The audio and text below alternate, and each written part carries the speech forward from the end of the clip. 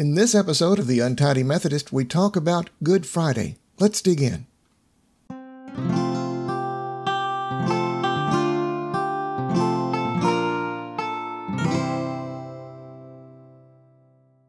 Today's passage comes from the Gospel according to John, chapter 19, verses 23 through 30.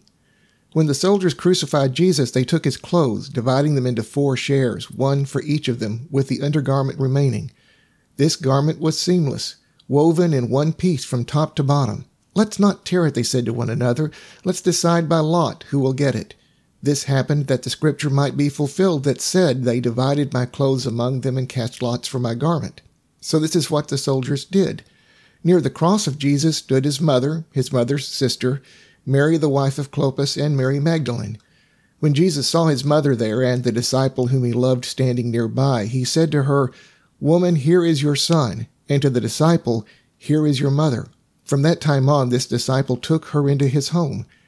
Later, knowing that everything had now been finished, and so that scripture would be fulfilled, Jesus said, "I am thirsty." A jar of wine vinegar was there, so they soaked a sponge in it, put the sponge on a stalk of the hyssop plant, and lifted it to Jesus' lips. When he had received the drink, Jesus said, "It is finished." With that, he bowed his head and gave up his spirit. At the time this episode is being recorded, it's Good Friday, the day we remember the sacrifice that Christ made for us all. We call it Good Friday more as the idea of good meaning holy, and a holy Friday it is as we bring ourselves closer to Easter and the resurrection of our Lord. Growing up, I didn't understand that sense of the word, and I wondered why we would call this day good. After all, Jesus had been betrayed by one of his closest friends. The rest of them had scattered. One denied he even knew Jesus 3 times. And here was Jesus, facing some of the most horrific treatment anyone ever experienced.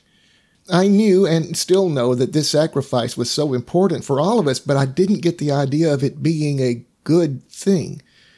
But in terms of good meaning holy, I get that completely. This was a most holy day.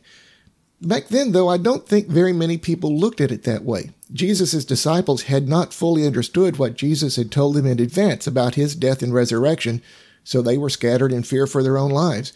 Mary, the mother of Jesus, had to witness her own son's execution on the cross, and I cannot imagine what she went through seeing that right before her eyes. And when Jesus gave up his spirit, the curtain of the temple tore in two, the earth shook, the rocks split, the tombs broke open. Can you imagine the pandemonium that must have ensued as all this was happening? Such a sad and terrifying day. And if it were the end of the story, this would definitely not be a Good Friday. But thankfully, this is not the end of the story. On the 3rd day, we celebrate a risen Savior who overcame sin and death. We move from the sadness of a Good Friday to the joy of Easter and to the new life we find in Christ. It's a time to celebrate. And in looking back, in knowing that the events of Good Friday is not the end, that's why we can call this holy day good. Will you pray with me? Our God, we thank you for the sacrifice your Son Jesus made that pays the ransom for our sins. And we thank you for the coming joy of Easter as we celebrate his rising again. Help us to share the love and grace and hope we find in you with others as we journey through this world. In Christ we pray. Amen.